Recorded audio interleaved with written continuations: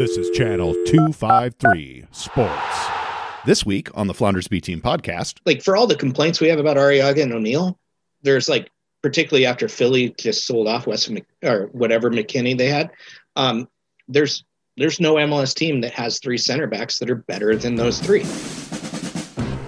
In 2004, 30 years after the birth of the Seattle Sounders, a crack podcasting unit was sent to prison by a federal court for a crime they didn't commit. These men and women promptly, eventually, escaped from a minimum security luxury prison camp to the Tacoma Underground. Today, still wanted by the Timbers Army for dropping trowel in front of Geltland. They survive as supporters of fortune. If you need a hot take, if no one else can help, and if you can find them, maybe you can hire the Flounders B Team. I think Tim's going to make fun of me, but hey, everybody, this is Steve, and you are listening to the Flounders B Team podcast. Welcome back. It's 2021. That crazy year is over. And in studio, of course, today we've got Tim Hamilton, the perennial muffin top model, waving. And of course, we're on Zoom. We're remote. We're not touching each other and giving each other hugs and all that weird, nasty stuff, right? But was there a lot of touching and hugs before? No, not really. At the end, sometimes Steve gets a little "I love you, man"-ish. Yeah, it depends on how much I'm drinking, which isn't as much these days. But yeah, we can have some hugs, you know. A little jealous because the couple times I sat with you guys previously, there was never any hugs. So I was gonna say if it was a common thing and just didn't happen when I was there, I was gonna some of them were under the table. Yeah. That's John Murphy, everybody. He joined the cast last year before we cut out, and I'm going to say John doesn't really give off a huggable vibe. I'm going to throw that out there. You know, I might be a little guarded at times, but I will generally never turn down a hugging opportunity. Oh, what a guy! Yeah. See, I've never even tried. Yeah. Never even tried. Yeah. See. Well, we didn't really have much opportunity the past 11 months or so, Steve, so that's all right. That's true. Next time I come over, though, boy, oh boy, I'm coming in, and you'll push me down your stairs. Also in studio or on the Zoom today, we have every time you're in studio, Dave, I feel really blessed. Dave Clark, formerly and now currently of Sounder at Heart once again. Backstreet's back again. All right. Oh, yeah. Oh, right. Not again. MLS is back. MLS is back. Dave Clark's back. It's all happening. It's all coming back to us. Boy, oh, boy. Oh, man. So today we're going to talk a little bit about the year that was, some of the reasons maybe that we left and didn't come back for a while. Also talk about, just what happened last year with our glorious Sounders. And, of course, what's happening going forward with the league, with the Sounders, with players. Dave's here to talk a little bit about Defiance and kind of some of his analysis around what the Sounders might need, what the Defiance might need, and, of course, how that interweaves as the youth pipeline and the talent pipeline is groomed by, I guess new staff this year. Are we still looking for people? So lots to talk about today and in future weeks. And if you want that rain content, boy, oh boy, that's coming too. We're setting up a show or two on what has happened, what is going to happen with OL Reign, and what's going on in Tacoma with maybe stadium stuff. And we got lots on deck for that in future shows. So do stay tuned. You are, of course, listening to the Flounders B Team podcast. I'm Steve Kettleson. And let's get this party started quickly, huh? So what have you been up to this year, Dave? Nothing. No, I just like. Well, I've been looking around the house. So I've got these walls. The soccer highlights of the year were being able to broadcast Tacoma Defiance on those home games. The few that they had. Remember, they had a 9-game road trip in their summer when they came back to play. So how many games actually ended up getting canceled or rescheduled due to opposing teams having positive COVID tests? I believe it was 4 for COVID tests and 1 for smoke. Smoke? Oh, yeah. Remember, you might have forgotten, but in August, there were wildfires that were so extensive. The entire West Coast was on fire. I forgot about that. I actually did not smoke. What's smoke? Yeah, so Defiance had a game that was rescheduled with Portland twice. Oh my God! Once, that's right. Once was for it doubled up on one of the parent club's dates, so they rescheduled that. They're like, how did we miss this earlier? We can't play on that day. The first team plays on that day. And then the makeup day was a COVID test down in Portland. There was at least one positive. And then the next day that they tried to do it, the fires in Portland had like an air quality of like 215. Oh my goodness. Like, what a year. Yeah, so USL air quality standards are the same as MLS and same as NWSL. That 200 number is where the leagues will mandate a delay or reschedule. In the 150 to 200 is when the participating organizations, the two clubs and referees, can determine whether or not to reschedule. So there were a couple for Reno, Sacramento, Portland, and Tacoma that had games go off in that 150 to 200 range for that kind of 10-day period. There were a few games played in those conditions, and then Reno and Portland were the two host cities, I believe, that had to just reschedule entirely for air quality, not COVID. The longest year in existence. I mean, No joke. What's the TV show with how many countries are in this country? Is it Ted Lasso? Yes, because he was surprised that England is part of the United Kingdom, but so Scotland, and so is Wales, and so is Ireland, and even the Isle of Man. So he's like, how many countries are in this country? Yes, Ted Lasso. So there's the show Ted Lasso. I haven't seen it yet, obviously, because I'm trying to quote it and failing miserably. But there was let's go, move on. 2020 has been very much like, if we wrote down everything that happened, like Kobe Bryant passed away. Oh my God. Like, was that this year? Yeah. So anyway. Yeah. Insanity. Kind of kick. Yeah. John Murphy, what have you been up to? Thank you for joining the show once again, by the way. Yeah. No, it's no problem at all. The past few months have been just a lot more time at home than I've been used to probably in the past 6 or 7 years professionally. Was able to kind of get some new friends interested in Dungeons and Dragons and the virtual options that exist for that. So played in a few games, ran a few games, played a few games, have a couple that are still ongoing, which is great. And yeah, then I just kind of been doing a lot of just like some stuff locally, mutual aid wise, making some sandwiches almost weekly for the Tacoma Rescue Mission, which is kind of something that the realty agents at Windermere Abode started organizing, and just kind of took part in that. And yeah, just tried to stay sane. That's absolutely fantastic. Giving back, man. You're on one of the games one of the Dungeons and Dragons games you play. I actually run, and you're on true. It, and Dave Clark's on it, and Andrew Harvey's on it. Oh, Dave, did you want to talk about your YachtCon challenge? We'll have details about that soon. But if you like D&D in Tacoma, pay attention to the Nos Audius feeds on your favorite social media, and probably Sounder at Heart. But there'll be a Tacoma D&D thing that we'll be talking about in. We could start talking about it as early as I think Tuesday, but it'll just be a fun way for dorks to nerd about Defiance and Tacoma and the dungeons as well as the dragons. Have you finished your sports in Dungeons and Dragons piece yet? I have written a little bit about it. So you can find that.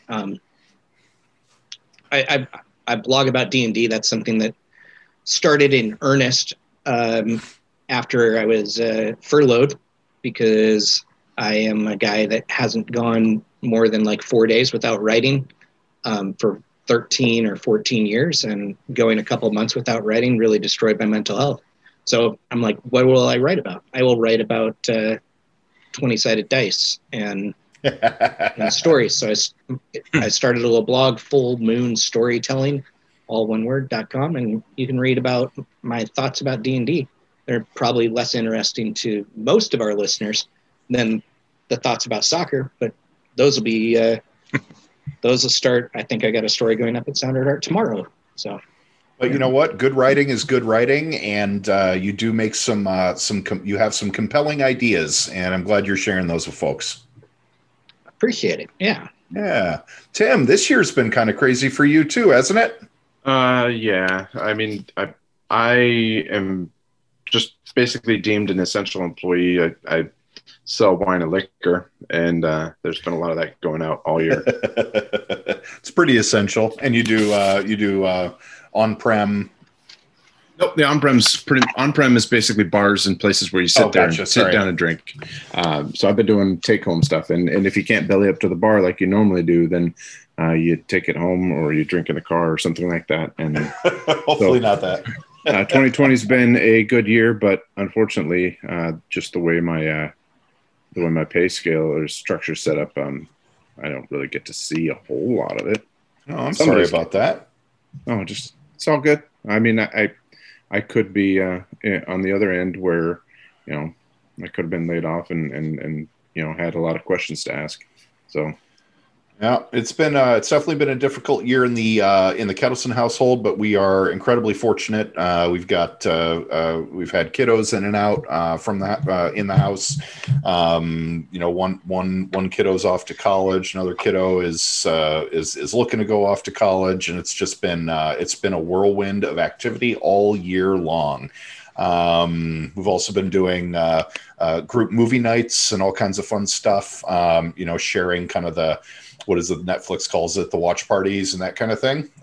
Doing some stuff, and it's been good to just keep connected. This times like this, it seems like this is where you find out who your friends kind of really are. You know what I mean? Is who do you want to try to spend time with, and who do you actually end up spending time with, and how much effort are we willing to make those connections? All right, that was a terrible segue. All right. Wow, Steve. Wow. Okay, so the Soccers. What else has been going on in MLS lately? Let's see. We had the MLS is back tournament. So there's kind of the timeline, right? In March, everything shut down, give or take. March 15th or 16th, league decided they were going to suspend till at least June. And then, so the season was suspended. And then they came up with this funky scheme to put together a tournament down in Florida. Mm-hmm. Okay, MLS is back, or the COVID Cup, whatever you want to call it. And so they did this NBA style bubble and got all the players and limited family members, or did they have no family members? Do people have to choose to leave their family? They had to leave their family, and I want to call it the NWSL style, because they were the first league to do the bubble. Right. And MLS even did it before the NBA. But yeah, let's give a big shout of appreciation to the women who were the first ones to show that sports in a bubble is pretty much the only way to play sports safely. Right. Well, and it's not only just like for them to have like the first successful one, but to actually have the one that didn't have any infections while the bubble was in place either. I believe, which I think MLS qualifies NBA, for that too. You think so? Even with Dallas and Nashville basically showing up with full teams. Well, they didn't infected. They didn't. Those were all previous to the bubble, similar to Orlando. Unfortunately, didn't get to go to. True. They didn't get to go to Harriman, Utah, for 6 weeks because. Yeah, but at least the Pride didn't travel to Utah and then find out where like Dallas and Nashville landing and being in the pre-bubble period and having all that. I mean, it was unfortunate. I mean, I'm glad that the league was able to adjust fairly quickly. But it was kind of a pretty scary situation, I think, and probably even more so for the players. But I think it just really kind of shined a light on just how states handled the early stages of the pandemic differently. Just because Tennessee was obviously different than Texas, which was different than up here in Washington. The fact that the earthquake even had to, the earthquakes traveled in early just to make sure that they could have time to practice because of the way that California had its restrictions in place at the time. It was interesting to see, I guess, how the tournament played out. And, I think could have gone a little better, but I think overall it worked. as we kind of saw. Maybe it didn't work as well for the Sounders as we would have hoped, but it worked. Tim, go.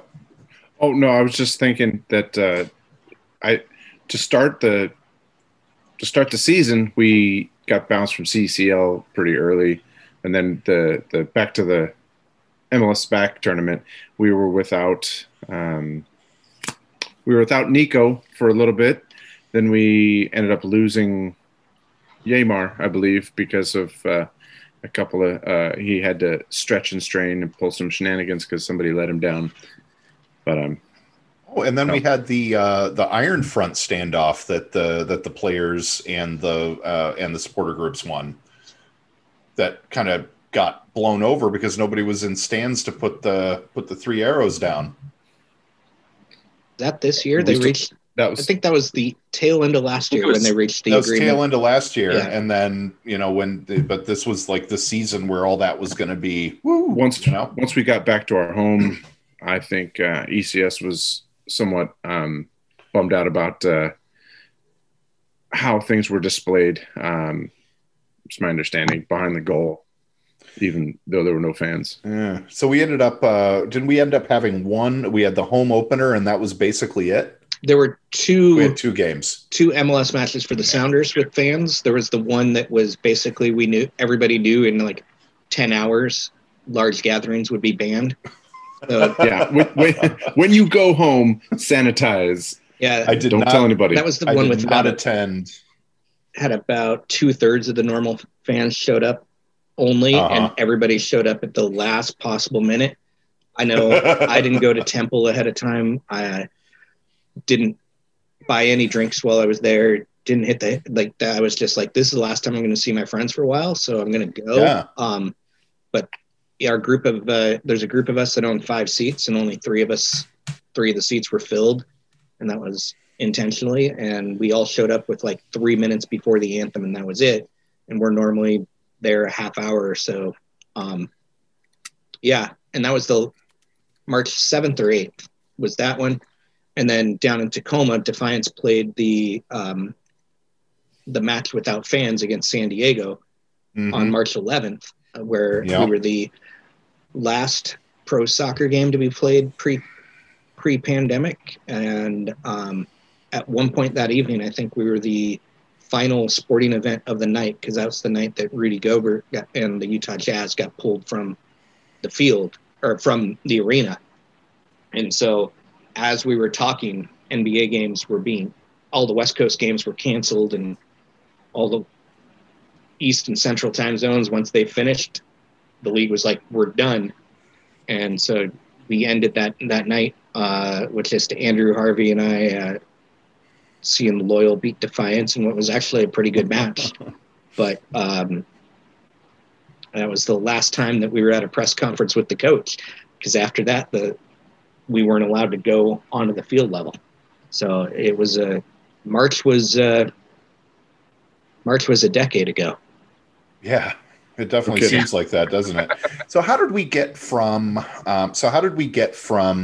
the bubble tournament to remind me how long it took to get from bubble tournament was reasonably successful. Nobody really seriously got ill. And how do we move as a league from that outcome to, okay, let's just go ahead and play regionally again, or play nationally again with no fans? I mean, that was bad. Was there like a 3-week period of no matches again after the tournament was over? I honestly, I was shocked that the return to play post MLS's back was so quickly decided on. I thought there might have been a little bit more time, just because of how certain parts of the country were kind of shaping up, especially in states that were allowing fans at large, even at smaller capacity, but still allowing fans, particularly Florida, Texas, states where we were seeing consistently high infection rates. But yeah, I was surprised how quickly they went. But I mean, I guess it was good if it was something the players wanted to do. I mean, that was where my support kind of or where I was willing to put it. I can be perfectly honest. I didn't watch most of the post MLS is back matches. Yeah. Because it was in a non-bubble format, and I didn't fully agree with that as a fan. I did end up watching the MLS Cup, but that was kind of the one gimme I gave myself for the season. Still kept read articles on Sounder at Heart and the Athletic and places like that discussed the team and the league, kind of kept up on what was going on, but my focus was just kind of elsewhere on match days, unfortunately.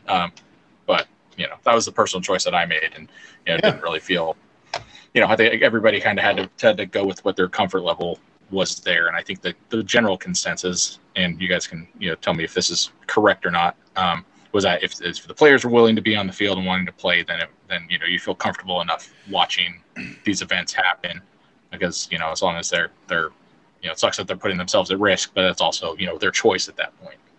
Yeah, and there was collective bargaining around that, right? So a majority, like half plus one at least, decided this was a good idea, and collective bargaining, made that happen. And I mean, that's the way it was. But I think there were a lot of folks, a lot of players that were not exactly thrilled that this was happening, and and they had to fight hard for some protections, I think, in the collective bargaining agreement to make sure that when they did come back, they're going to be safe. Yeah.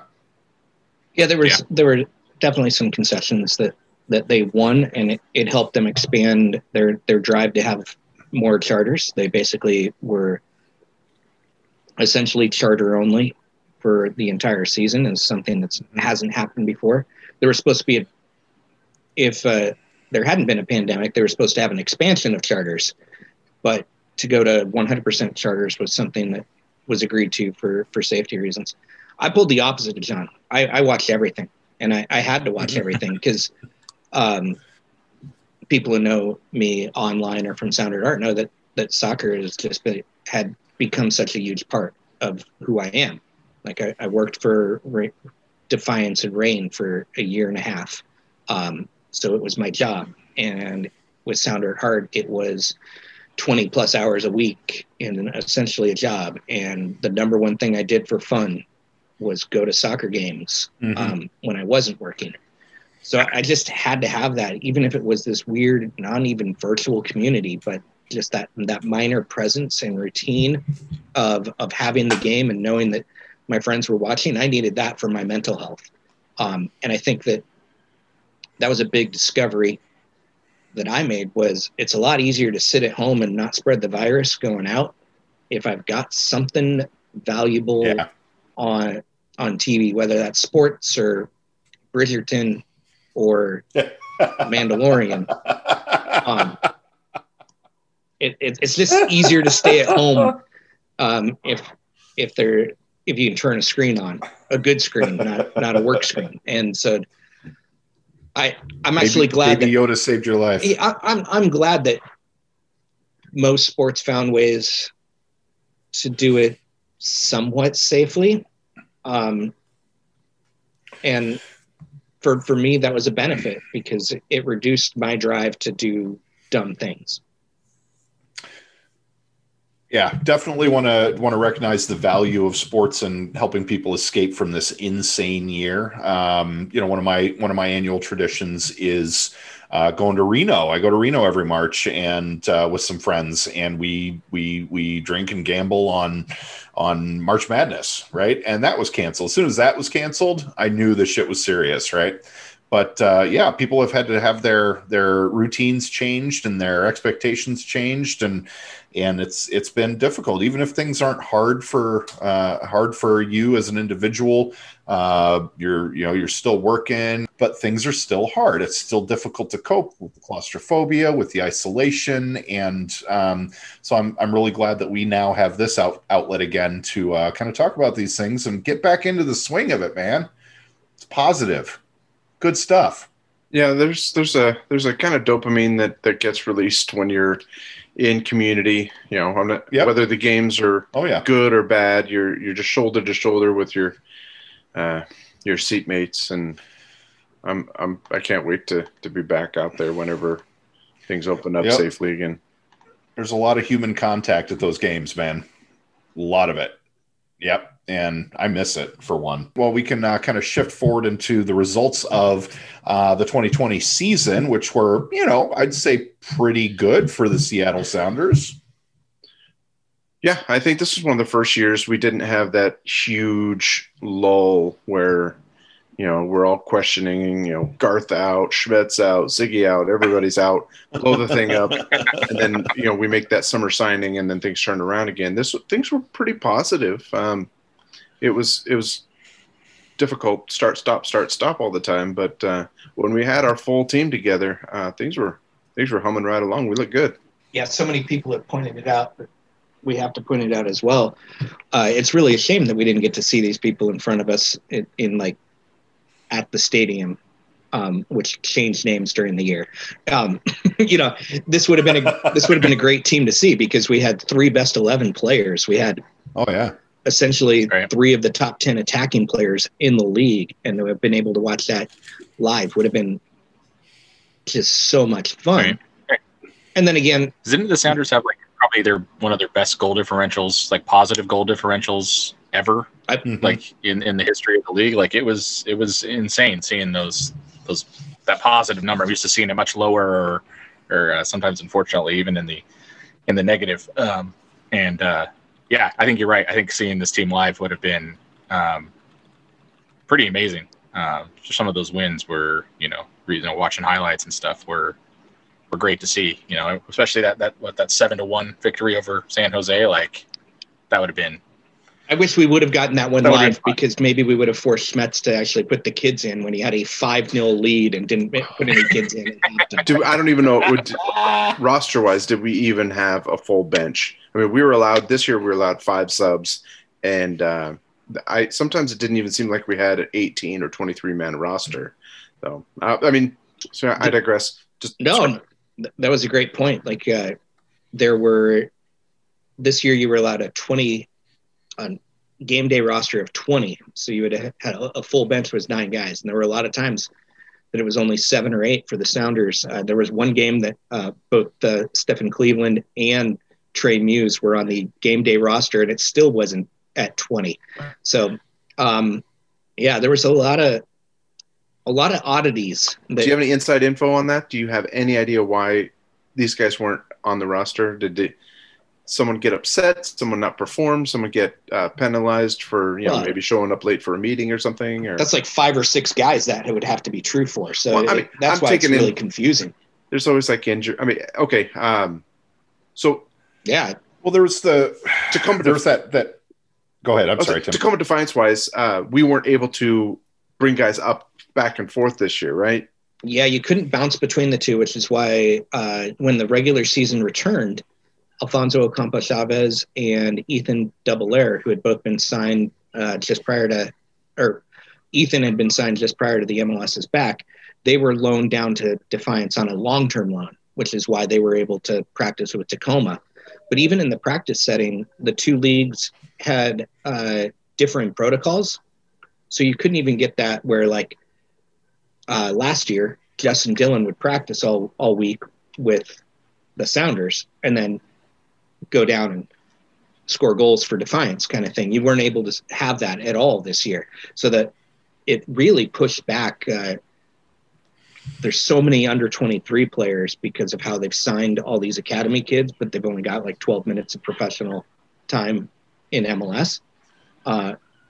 Their training and development has kind of been delayed, and it's true in every sport, whether it's baseball's minor leagues didn't happen at all. But in soccer, you didn't get these guys bouncing between, so they didn't get their reps. Mm-hmm. And so it's going to be interesting to see what happens to them. Dylan kind of got rocked. Leva had an injury, wasn't really able to participate, and it feels like. And now he's no longer on the roster, right? Right. Dylan is currently a free agent. He might get a look from an MLS side, or I could see him being a starter for an independent team. You score 12 goals in a professional league, you deserve to play. Hope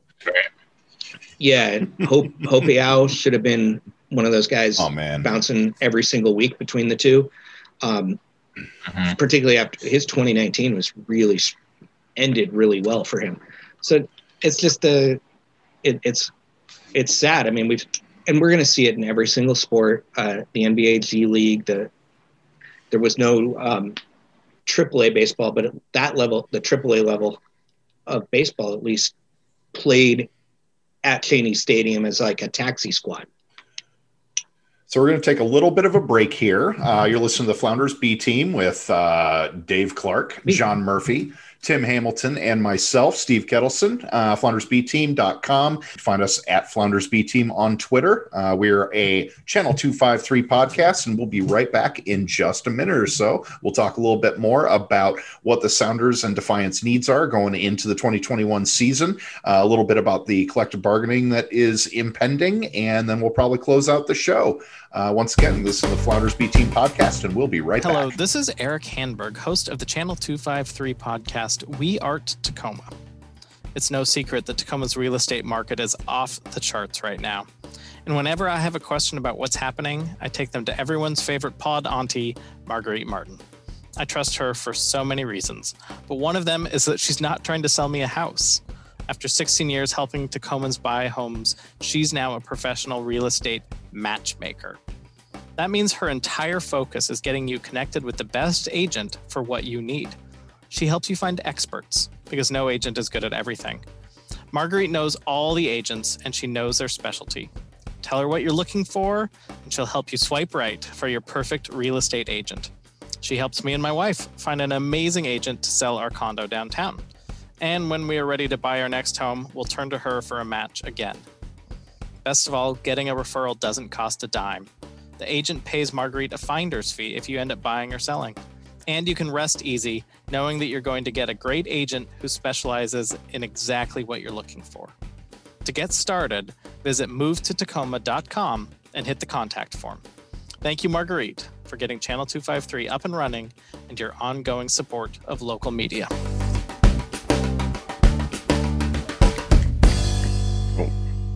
Hey, welcome back to the Flounders B Team podcast. I'm Steve. I'm Tim. I'm Dave. That's John. You can tell we practiced that very well. Yeah. I don't know. Are we supposed to go clockwise? I'm really glad I gave you good, the Brady Bunch. I gave you some really good cues with my fingers. Like that we this. couldn't see. I'm pointing at you. They're off screen. As long as it's just one, I'm used to it. So, yeah. 9 months of Zoom calls, and we're still not used to hand and arm signals. I know, no shit, right? We're all just kind of dumb in front of the computer still. Man, we weren't built for this, right? I mean, I've been in my little office downstairs. I've been growing mushrooms in my little cave, and I also developed software on a team. Okay, so we were talking about the needs for the Seattle Sounders and Defiance. Some of the young kids that should have gotten chances may not have because of the conditions on the ground. And of course, it wouldn't be a Sounders postseason without talking about our defensive line, right?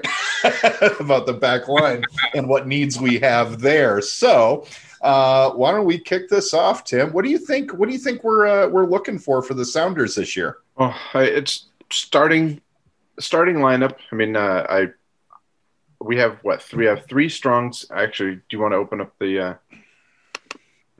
thing that Dave did? I mean, up top we've got.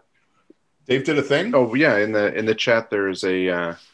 I shared my depth chart with y'all. You get a preview of content still to come. Oh, I'm so excited! This team would have been from start to finish at even in a non-COVID year. This would have been a Shield winning team had Nico been healthy to start, and then had we not, we maybe would have advanced in CCL if we had Yamar through.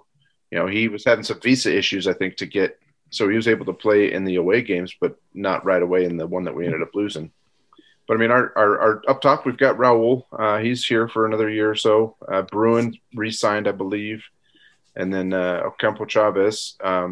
Hopefully he can get some minutes. And if we start blowing some people out, we're a little thin at Attacking right midfield. side. Attacking midfield, we've got starters Morris, Ladero, Hopiao, and then that's it. We lost Jovan Jones. He was not picked up, and so that creates a hole, and that's either going to be filled with Christian Roldan or Hopiao. I mean, the few times I saw Hopiao, I think I'd like to see him compete. If he can't start, then at least come off the bench. He's electrifying. He's got good speed. Double Air we only saw maybe once, and he got a really good opportunity on goal and started to spark some things up. I like him. Defensively, left side. Well, actually, I'm not sure if we're hanging on to Morris the entire season, or if this is one of those maybe we try to sell him to Germany or something, to Europe this summer. I don't know. Insert the office meme, please, God, no. Well, it's not going to be good for our team, but it might be good for him and his career. He's up there at the age where for him, it's piss or get off the pot. Like, I don't know if he's going to be worth any more than he is right now, because he doesn't have a World Cup until 2020. 2 more years. Yeah. So defensively, well, we also lost Jovan Jones as a left back, but we got Nuhu and Smith. I'm happy with those two. John Paulo, so I'm going to interrupt there. Is the coaching staff happy with those two? Normally, this coaching staff wants 4 left backs for who knows what reason. But I think there might be some being down one now. No, I think they're going to be okay. Like, if your left side is Nuhu, Jordan, and Brad Smith, you have 2 great starters from that set at all times. The depth at the attacking mid, and then everything that's going on the right side are where the worries have to be. Yep. If not, I mean, we attack up the left all the time, but if we're going to get countered, why not go down the other side where it's just a bunch of newbies that don't necessarily have that relationship and that chemistry yet? Yeah, there's just so much trouble there because you don't have Jovan Jones, who was the starting right mid, and you don't have Kelvin Leardam, the starting right back. What happened with his drop-off? Jovan's drop-off to the end of the season there. Was he just too sick to play? Was he just couldn't catch his breath? He looked really flat-footed in some of those late games. I don't know that we've seen incredible Jovan since before he left, when he went to Germany for 2 years. We have put him on the right. I don't know if that has anything to do with anything, but yeah, personally, ever since we moved him to midfield, it's just been kind of a whatever. I see him most dynamic coming from left back. Defensively, serviceable, solid, but not like a lockdown cornerback kind of a thing. But he was just lightning going up, and then I guess when all you have to do is knock a couple of crosses to Dempsey, life gets easier for you. But this year coming up the right, I don't know if it just wasn't his thing. Definitely an MLS Cup. He just seemed kind of blasé, or Faire, whatever. He didn't seem really like he wanted to, steal your lunch money.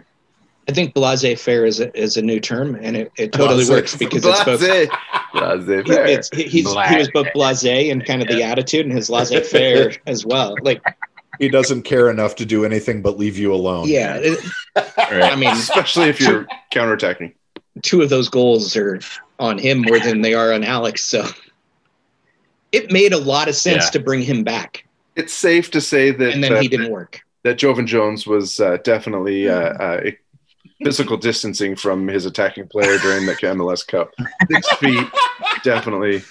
It's a bold strategy, Cotton. See if it works out for her. So I mean, like you said, on the right side, we no longer have Leardam now or Jones. Right. Did you talk about your center backs? I'm sorry, I cut you off. No, we were just going top to front to back. Yeah, but the center backs are actually, like, outside of the big 3 that were in the best 11, the center backs are, like, you have Yamar, you have Arriaga, you have O'Neill. Yeah. Like, frankly, that's pretty solid. Every MLS, like, for all the complaints we have about Arriaga and O'Neill, there's like particularly after Philly just sold off or whatever McKinney they had. There's no MLS team that has three center backs that are better than those three. True. So they're strong. O'Neill came out of left field, just like Alex Roldan. No one really expected. I mean, Alex got cut as a right attacking midfielder basically, and then was brought back, and he proved himself worthy. Now, as far as our center backs, we didn't see a whole lot of Arriaga. Arriaga just played in about half. He had some international duties, and then he had I think he had.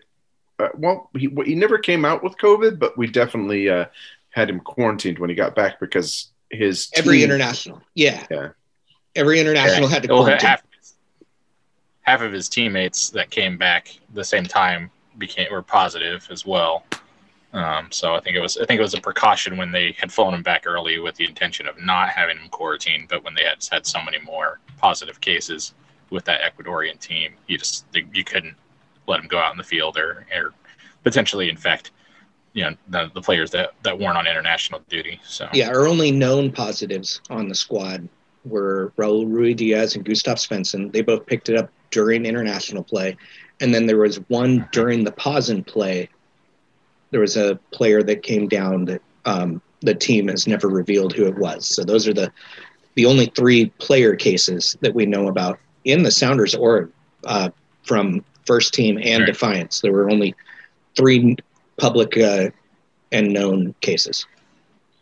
Now, Dave, do you know if we did anything differently, if we exercised different precautions?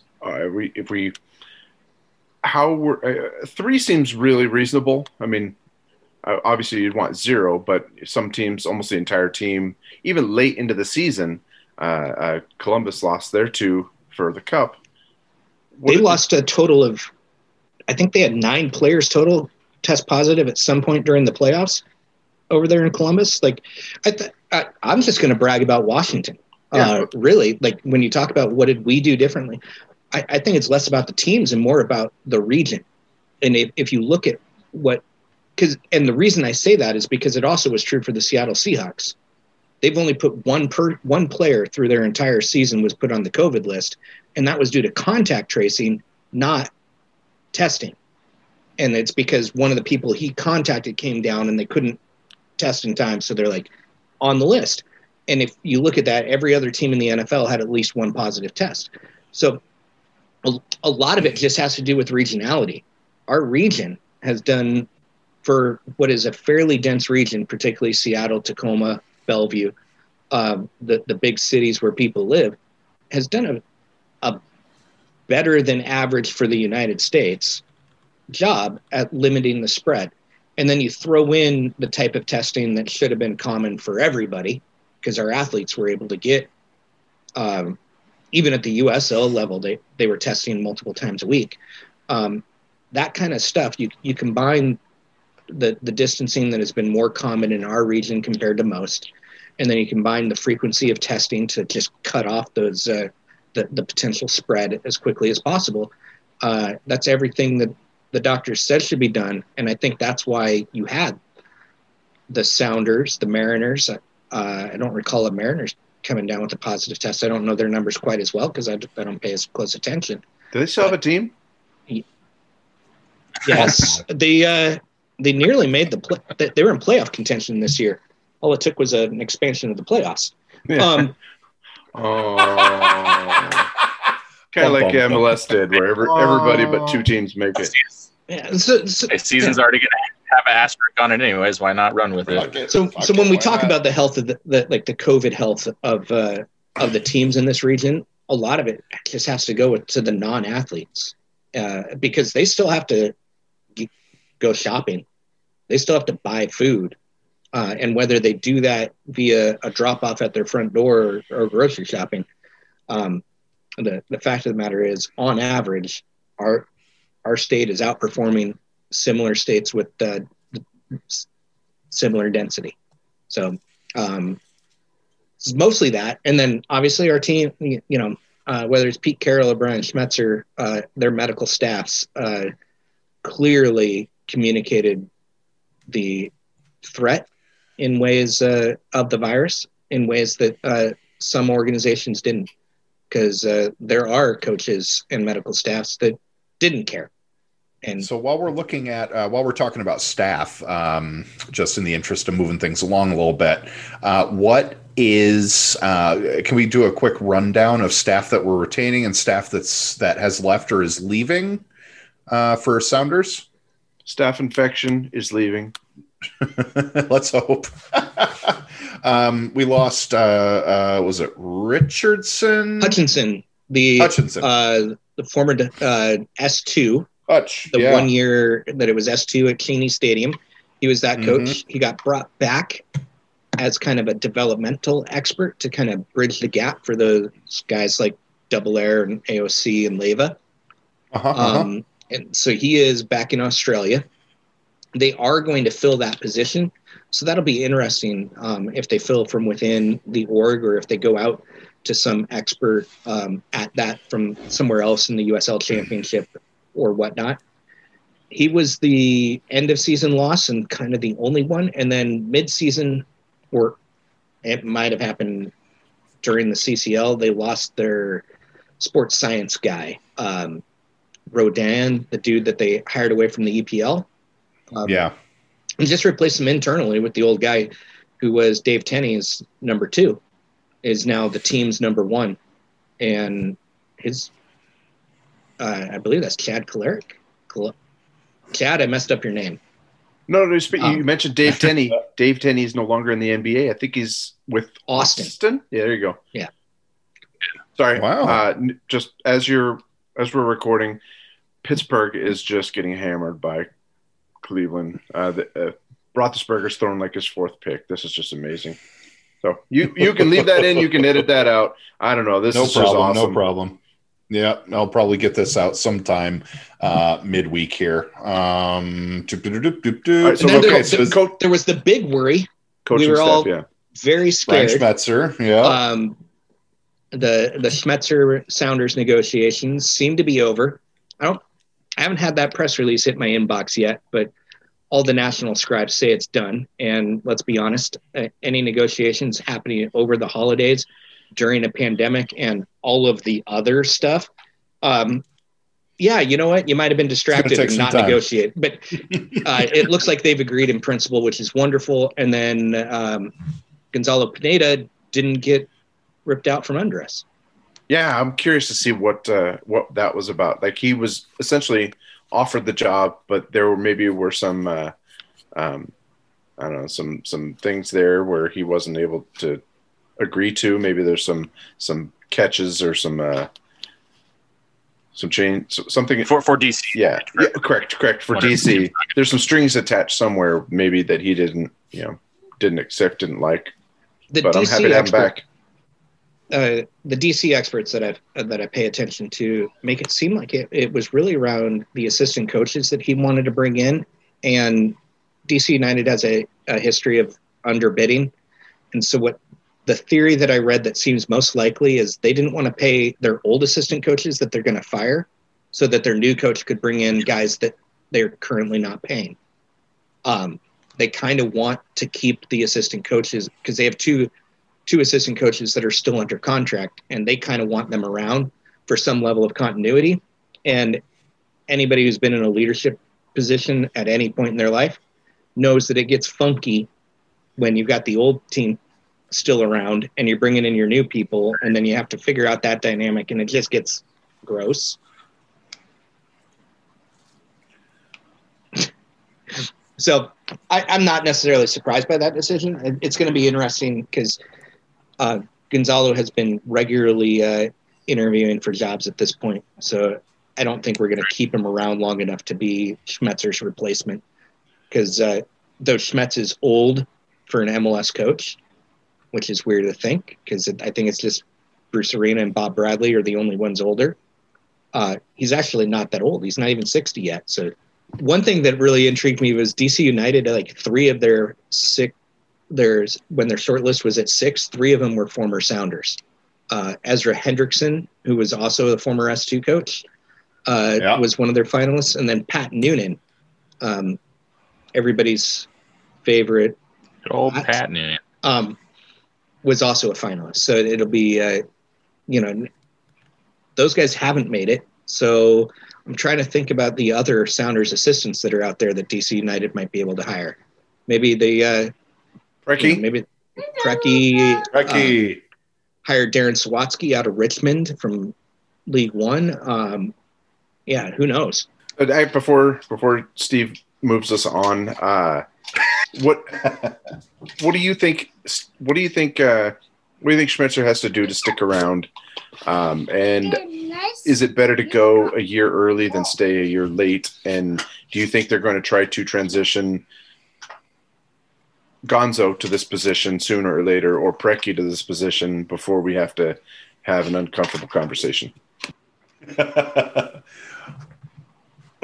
I think the guy's got to prove to have a bad season before you can that even has to consider happen, right? People were disappointed. Past 5 MLS Cups, it's a pretty good record. So despite how the seasons might have started in a lot of those cases, I think your end results when you're coming away with 2 stars, when the organization had never gotten to those pinnacles despite years and years and years of trying.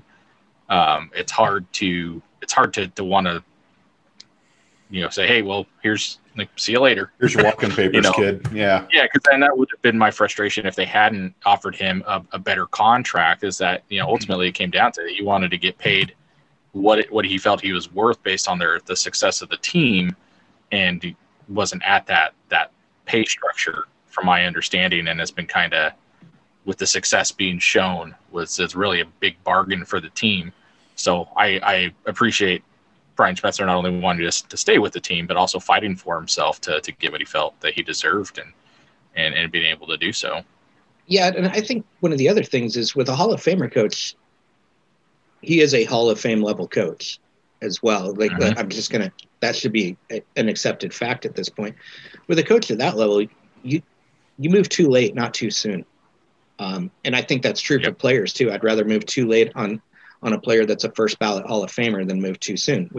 We've seen those mistakes for the baseball team where they got rid of too early. So I'd rather keep him as long as he wants to be here, because What do we say to folks that say, well, you've got to do it in more than one place to be considered a top tier coach? I think most of the people we say, "Shut up, Alexi."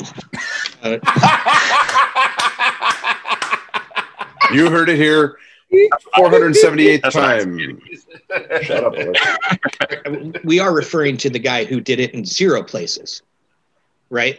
Exactly.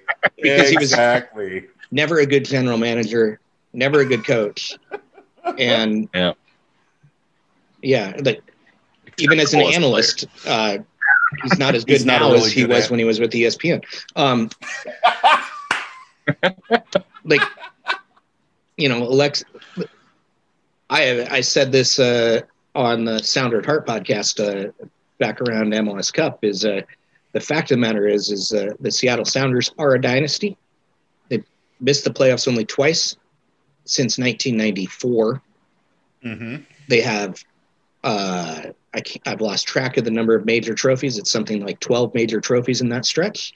The Adrian Hanauer and Brian Schmetzer partnership has missed the playoffs only once and has 4 league titles and in that stretch, and I think won the regular season twice with the USL.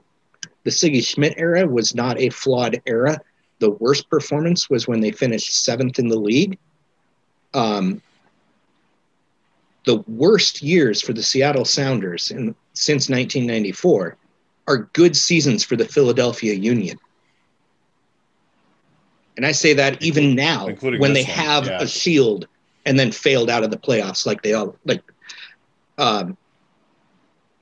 This is a dynasty, and while it's not all Schmetzer, because Lagerwey and Hanauer deserve a lot of it, a lot of that praise and a lot of share in that. The fact is, you hang on to that core group that has succeeded at everything that they've tried at every year of their lives when they've been involved in this sport, and you stick with what's working because it's awesome.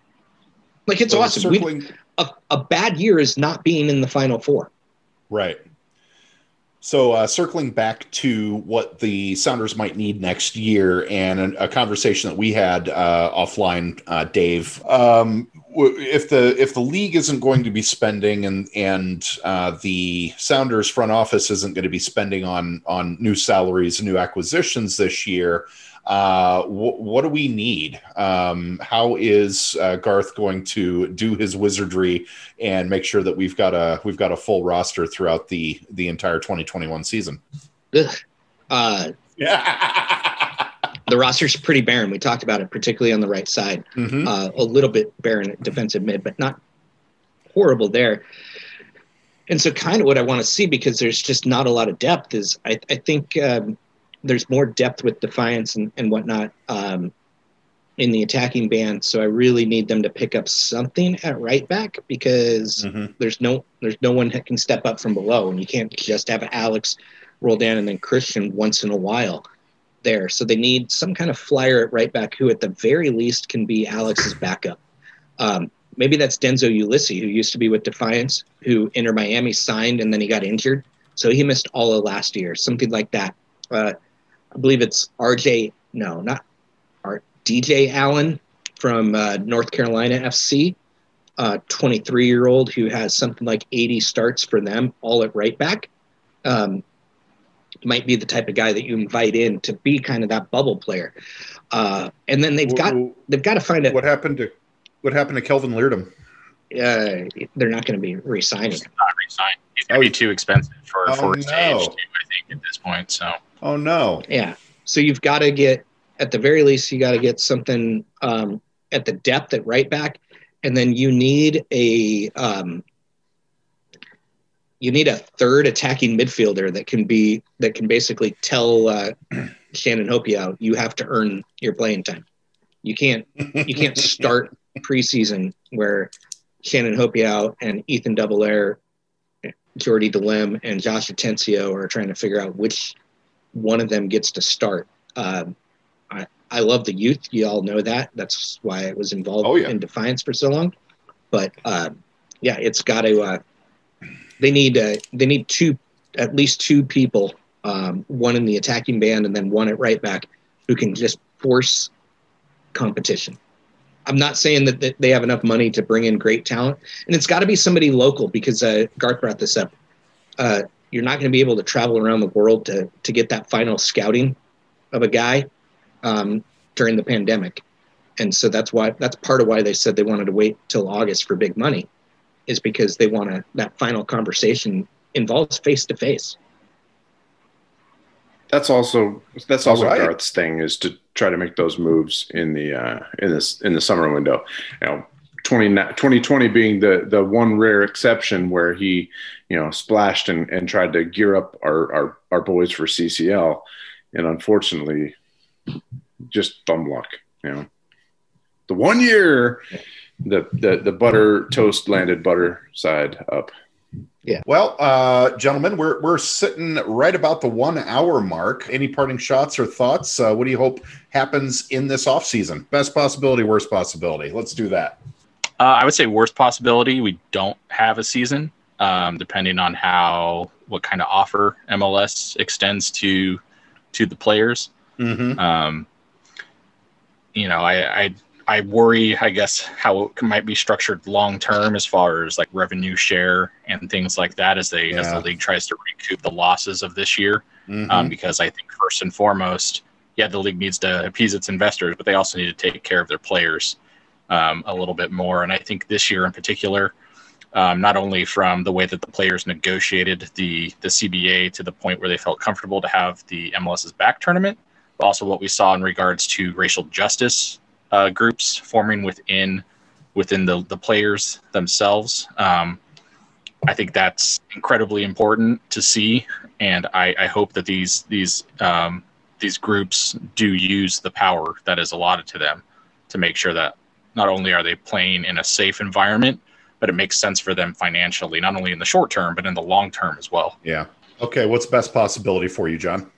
Best possibility is we're all vaccinated by March and we can all attend a Sounders match when the season is, normally going to be started, and then, rain, defiance, all that, That would be that is my ultimate wish. Well, I think I'm getting mine in March, but we'll see what happens. Right. All right, Tim, best and worst. Kind of piggyback on John's best case scenario. Everyone gets vaccinated, like a Wendy's drive-through. The first window shoots your first round, and the second window you pay and you get your second round and those spicy nuggets. I don't want the players to lose anything. I think they've already made some sacrifices. I understand the league is losing money, but the force majeure thing, we'll get it to at another episode. I'm just wondering if they're going to, lock themselves out eventually and just like, hey, enough is enough. Worst case scenario. Yeah. The worst case scenario is there's no season, there's no soccer. And politically things just get disgusting and bloody and people get hurt. That's my worst case scenario. And do you already give your best case? Wendy's drive-through. Everyone gets vaccinated. Wendy's drive-through everywhere, even recreationally. All right, Dave. Recreational soccer. Best case and worst case, Dave. I'm going to go worst case first, and I think the worst case, I'm going to have a less morbid worst case than everybody else. My worst case is they sell Jordan Morris, because I don't think he needs to go anywhere to prove anything. He is a starting level winger for the U.S. national team, who has a really good attacking band right now with him and Pulisic and whatnot. So that's my worst case. And your best case scenario is that sports fans continue to stay distant, continue to wear a mask, and continue to wash their hands, and they get the damn vaccination as soon as they possibly do, so that we can all be in the stadium, even at a reduced capacity at some point this spring. Because if you want sports and you want restaurants, you do the hard stuff now, so it's easy later. Yeah, that's not something we're particularly good at as Americans, but hey, you know what?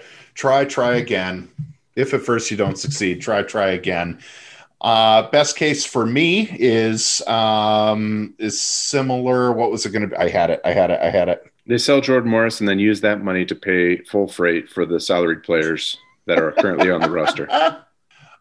Best case scenario, Luis Suarez gets signed to. Did that actually happen, or was that just a bullshit rumor? I think he's at Atletico, right? Atletico. Yeah, he got released for free. I thought he was going to go down to. He's going to get signed for to Miami, Inter Miami. That's something that could happen down the road, but that whatever. Plans got to align. That's nothing right now. Anyway, best case for me is MLS realizes that force majeure is something they've already tried to pull, basically with all the concessions they took away from players over the summer. And worst case is that they don't. That's about it for me. I've been Steve Kettleson. I'm Tim Hamilton. And Dave Clark has joined us once again. Where can we find your writing, Dave Clark? You can find my soccer writing. My soccer writing you can find again at sounderatheart.com. And then you can find my not soccer writing at fullmoonstorytelling.com.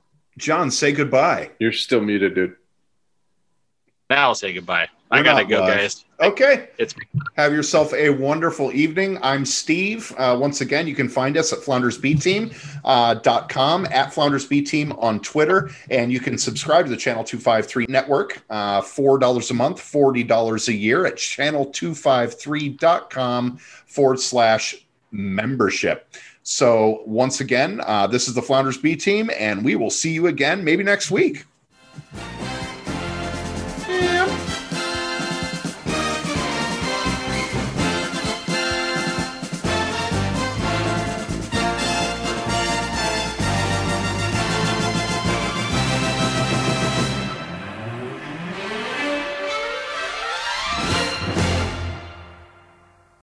This is Channel 253.